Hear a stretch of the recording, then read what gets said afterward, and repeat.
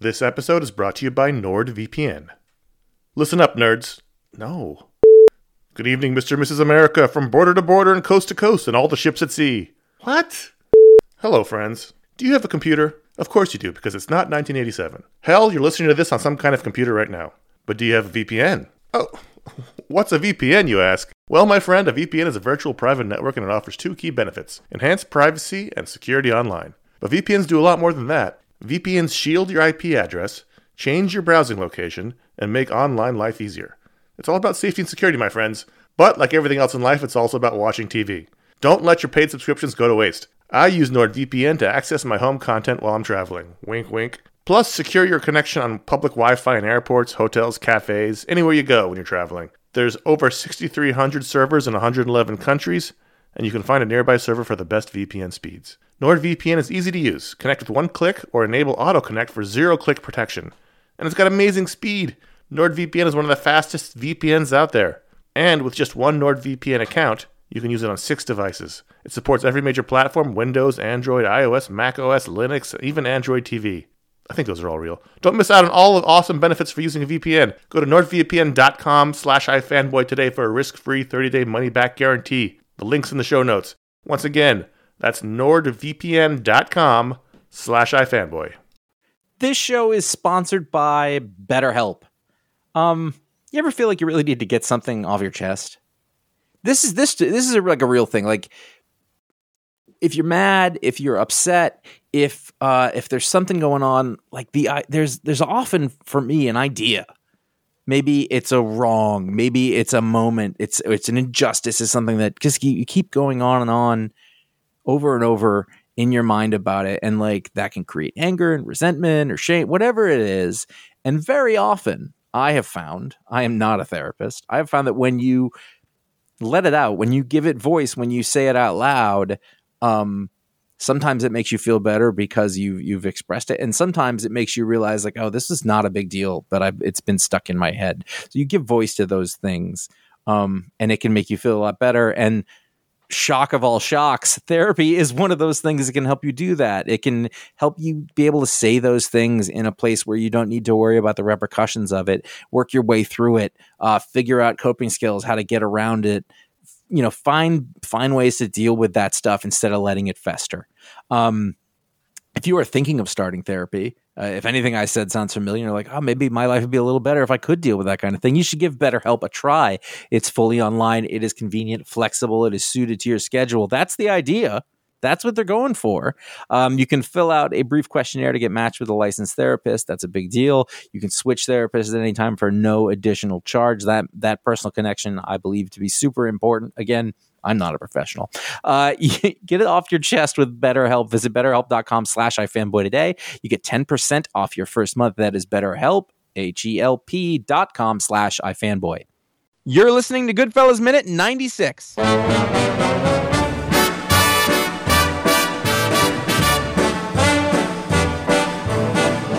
I know I'd go from rags to riches if you would only say you care. Hello and welcome to Goodfellas Minute, the only podcast that analyzes the Martin Scorsese picture Goodfella one awkward party moment at a time. I'm Josh Flanagan. I'm with Ron Richards. Goodfella? Goodfella. Did I say Goodfella? Yeah, you said you Goodfella. Pretty emphatically, too. Yeah, Goodfella Minute. That's what it is now. He's a good fella. And Connor Kilpatrick. I think in his head, Ron, he's doing the show by himself. I think so. Yeah, I think. I don't even know. I'm just every part of my body went, I would never do that. That sounds horrible. I would do that. This minute starts with Jimmy repeating purchasing instructions. And it ends with Stax preparing a beverage. We've been gone for a whole weekend, and Johnny Roast Beef is still in trouble. It's the dressing down of Johnny Roast Beef. I feel like this has been going on for weeks. Yeah. Oh, man.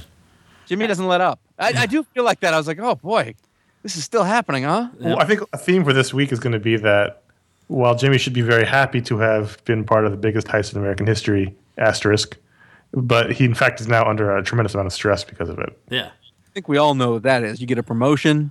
Yep. All of a sudden, I thought I would be living the high life in the executive washroom. But instead, more money, more problems. Be careful what you wish for. Yeah, exactly. But we do see the moment that Johnny Roast Beef relents. Yeah. All right. There's about 4 seconds where he's standing there with his mouth agape, Yeah, it's just staring. and That is the best use of the word agape I've ever appropriate. Like, yes. if you go back and look at minute at minute 96 seconds 5 through 8, you'll see Johnny Roast Beef agape thinking about it. And it's that pivotal moment in everyone's life where after they've been dressed down by whatever authority figure is above them, where you decide, am I gonna keep on pushing or am I just gonna give up? And you see the moment of giving up in Johnny Roast Beef's face. All right, let's go. You know, I'm sorry. No matter how much he loves that car, it's going back. Yep.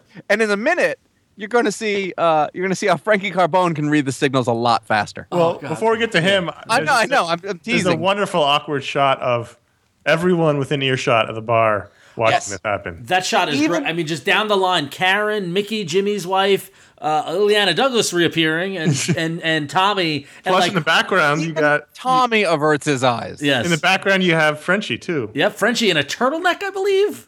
Well, it's the 70s. Yeah, I know, but still. But Josh, great point is that, oh no, he's not in a turtleneck, he just turned. When Tommy looks concerned and is silent. Right? Let's look at that as the barometer here. You know? Like when Tommy is like, oh shit, this is an awkward moment. Like, wow. Well, That's- Tommy will beat you to death with his shoe, but he is very concerned about social mores. Yeah, exactly. Well, and at least Johnny Roast Beef and his new wife get to stay at the party and try to enjoy themselves. Unlike Carbone. And so now, well, yeah, which we'll get to. But now, do you think? Let's play this out. I mean, this is everyone's arriving. It's the beginning of the party. Now, Johnny spends the next 4 or 5 hours avoiding Jimmy. Right. Right. You do not engage again at all. No eye contact. Yeah, you were on the shit list, my friend. You kind of every time somebody opens the door, he wants to be sure he doesn't want because the car's right there. The car's right there. He didn't move the So car. anytime anybody opens the door, he's looking over to see if Jimmy's looking towards the direction of the door. Right, or someone comes in and goes, "Who's Pink Cadillac?" This is And he's like, "Oh, be quiet! No." I saw that pink Cadillac from down the road. What a car! I saw a couple Dino. of cops looking at it. Admiring it. Dynamite. The owner of a pink Cadillac, please. Oh shit! But Why did he park there? we want to show it off. You want to open the door and he would show it off. There's a carton of shrimp on the trunk. So, but the best part of the minute is Frankie Carbone walking into the buzzsaw. Well, wait. Before again, not to delay Carbone, but we're missing over. So Johnny walks away, and Jimmy says, he turns to Henry and says, "Fat fuck, he ought to wear a sign." Which I feel Gotta turn like the knife a little bit. Seems a little mean. might be one of the harshest things as an overweight gentleman. Because I understand he's saying he ought to wear a sign like, "Hey, I just robbed a lot of money from the airport." That's the sign he meant. But the fat fuck he ought to wear is like, because then you just picture sad sack Johnny Roast Beef wearing a sign, and it doesn't matter what the sign says. It says fat fuck. Yeah, That's my. Yeah.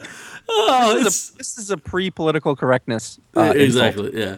I wanted. So, but my note was saying what?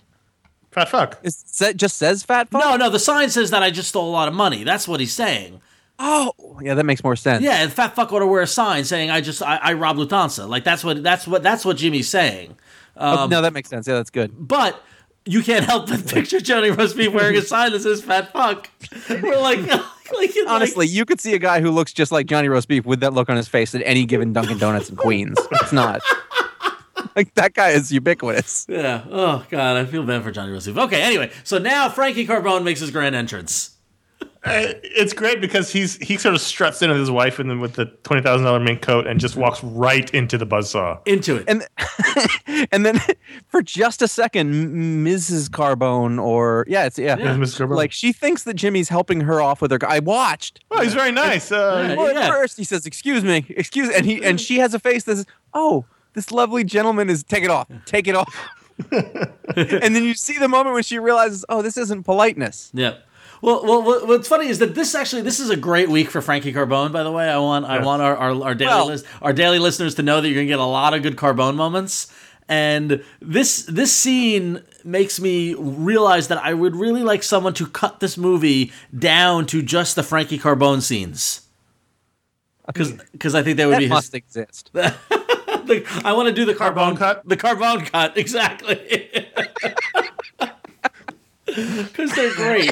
And that's the thing is that so Frankie Carbone's wife, she saunters in. She is not only is she wearing this mink coat, but she is showing it off. Well, she's ready to peacock through the party. Yeah, exactly. To have all the other wives be jealous of her. Did you see that little maneuver she makes when she walks in the door, where she pulls the collar up and does the little kind of dance? Oh yeah. Well, to foreshadow a moment that's coming up, they're wearing it.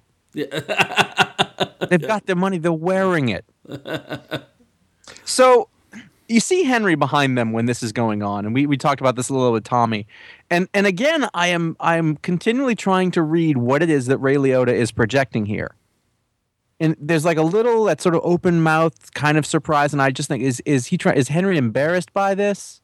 Is it awkward for him, or is he just like it's third? Or is he party, just watching? It's third party embarrassment. It's what Henry's doing. What Ray Liotta's doing. Which, by the way, can we for a moment? Henry's collar is extremely long. It is a very long, fancy collar. I just want to make that point. Oh wow, yeah. Yeah, look at that. Look how long that collar goes, down to his chest. That is like 5-6 inches. Yeah, it's really long. I didn't even know such a collar could exist. It's mythical. But Ray Liotta's doing his head tilted forward angle look.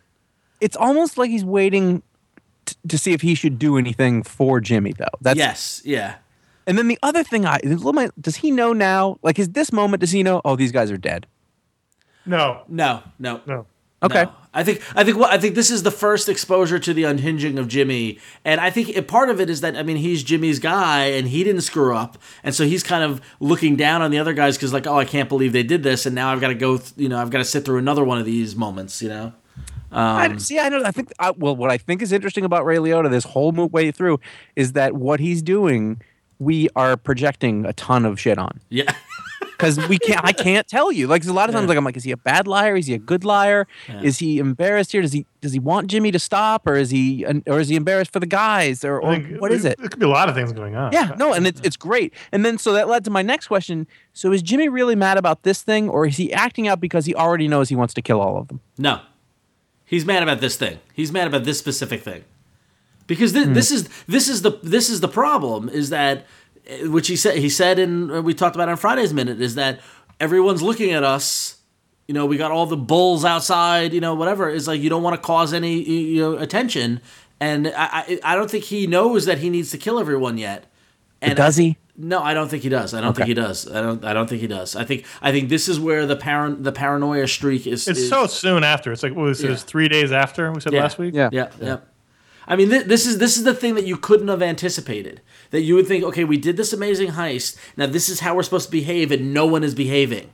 Like, can you believe these guys? These are like it's almost like he's working with uneducated criminals. Exactly. It's the frustration of having to correct your employees time and time again on the same thing, and that's going to lead to finally, well, fuck them. I need to insulate myself, and so I need to kill them. But Whoa. That we don't know that yet. Yeah, we don't know that. Yeah. I will say that we had a question before whether Jimmy's instructions were not clear. Right. Or if they were and the others weren't listening. And what I have decided by watching Jimmy make his point here is that he's very good at communicating his point, and I put the fault with the lower employees. Yes, agreed. Oh, yeah. These guys are not... We're going to get to this later in the week. Yeah. These guys are not smart. Well, no. There's... Yeah. Yeah. And this is the other thing that I was wondering about... we know they've got impulse problems. Yeah, because it's the thing is like have they gotten their cuts yet? Clearly. Well, I don't know. I mean, I would honestly, I would believe maybe not. Like, if you think that I did this great thing and I've got this piece coming to me, the wise, non-impulsive man waits until the bird is in the hand, whereas how does someone without any credit buy something without having the money in hand? Well, they probably have like a stack of money, but they don't necessarily. Well, these guys, we know from watching this movie, these guys blow through the money as soon as they get it. Yes and no. I wouldn't be surprised. They're all broke when they go to prison. Yeah. I mean, how does he buy a $20,000 mink coat without $20,000? Well, we don't know it's a $20,000 mink coat. Well, I don't know. $10,000 mink coat, $5,000. I don't know what the going rate on mink coats were in 1978, but I'm sure Quite expensive. I'm sure it's probably pretty expensive. But yeah, no, I don't know. I wonder if these are like in advance purchases because they know that they're doing well and they're flaunting it or whatever. You know, I've done that. And like, cause that's the thing. Like Johnny Roast Beef, in his defense, it was a wedding present. You know, like it's like it's registered to his mother, right? And his mother got it for. He said, it's a wedding present." You know, like so. Well, regardless, Jimmy's right. It's still a bad move. Yeah. You know, True. It just is. Although, you know how they get money? They know people, so they go ahead. They think, oh, my money's coming in now. It's a sure thing. I'm gonna go borrow money from There's loan whatever sharks. shark or whatever, and I'm gonna be able to pay it back before the VIG gets me. Yeah. That's where they get money. I think that's what's happening. Well, either way, let's not let this distract us from you can tell when Carbone is flustered when his Italian devolves to English, not the other way around. Well, so this week I spent more time than normal trying to decipher. If, for example, if there was the Carbone cut, the guy who has to do the closed caption for that is in a lot of trouble. Yeah. Because I have no idea what he says here, other than at the very end, "Shut the fuck up." Yeah. So are those the only words we ever understand from him? No, later this week we're going to discuss it a little more. There's the bullwog, but that's later. Yeah. Well, I recognize he's cursing in Italian. There's some. I mean, I can't do it exactly because it's mumbling, but the noises I've heard before in my childhood. Well, the other thing that's happening here is that as he's doing that, I realized the music is really loud. Yes. Yeah. It's not a bed under it. It's competing with the dialogue at the same time, which really stood out to me in this minute. I mean, it felt like I was like, oh, we're in a party. That's right. That's actually what's happening. So we're almost hearing it like somebody else sitting at the bar. Well, I feel like the music, at least in this scene, the transition from the previous song with Frosty the Snowman, Louder. Yeah, they brought the music up to transition to the party and away from this kind of thing, you know, and understanding that we're just hearing mumbling and that sort of thing. So the song that does fade in is also from Phil Spector's "A Christmas Gift from You," which came out in 1963. It is the classic "Christmas Baby Please Come Home," recorded by Darlene Love, written by Jeff Barry, Ellie Greenwich, and Phil Spector. This was actually originally intended for Ronnie Spector of the Ronettes to sing, but when she tried to sing it, she couldn't put enough emotion into it, and so they switched it over to Darlene Love, who sang the hell out of this song. Is this your favorite Christmas song? It's definitely up there. It's definitely top 5. Actually, it's the number 1 Christmas song according to Rolling Stone magazine when they did their list of Christmas songs. Particularly because of the emotion that Darlene Love put it in. I like it a lot because that night A Christmas Gift for You record, while amazing from a production standpoint, this song stands out because it is a completely brand new, original composition by Phil Spector and Jeff Barry and Ellie Greenwich, and the whole Phil Spector's motivation for it was they're doing this collection of Christmas songs, but they want to add to the library. Like they don't want to. And it's a rocker. I mean, out of all the Christmas music, like this one, you're like, yeah. And, I mean, it's been covered by a ton of rock bands. Like it's a peppy number. Yeah, it's been covered by Mariah Carey. It was covered by U2. It's covered by Death Cab for Cutie. I mean, Jimmy Eat World. Yeah, it's one of those that is covered because it's such a rocker and so good. But what I love about it is that it's a contemporary. Like Phil Spector approached it as if it was just any other song and added, and made a classic. I think that you don't see that. When was the last time you heard a new Christmas song?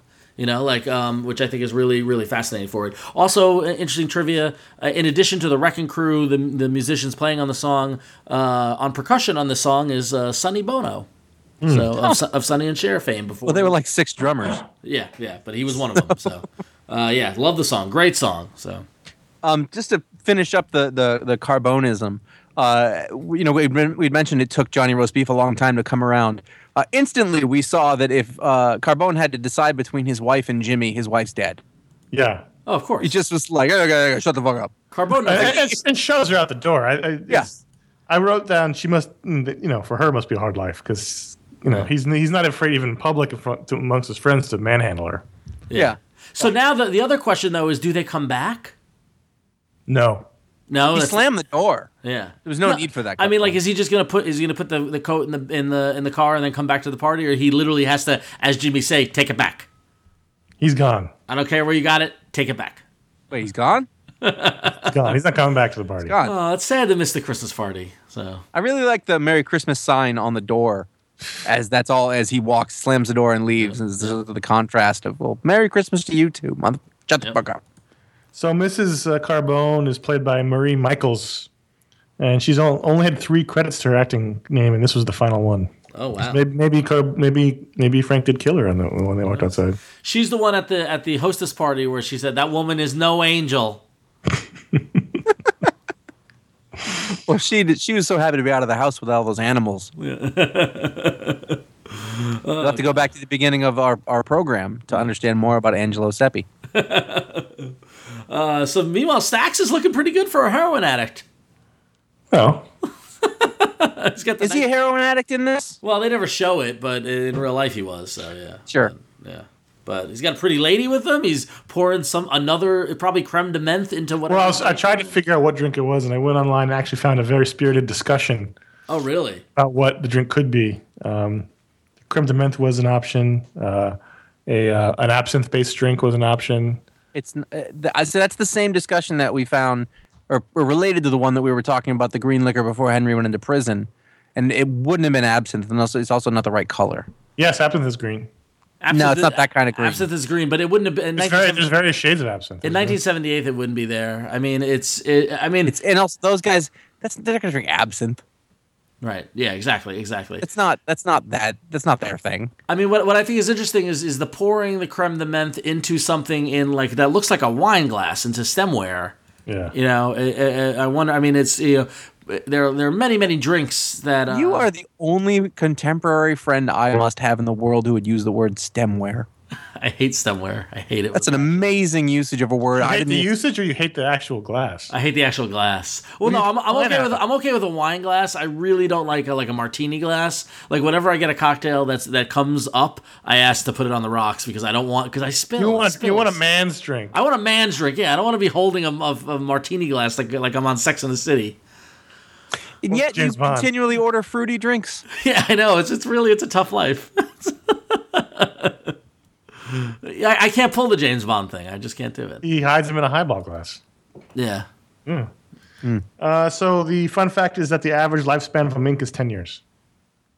Oh, okay. But the coat longer. Coat is forever. Yeah.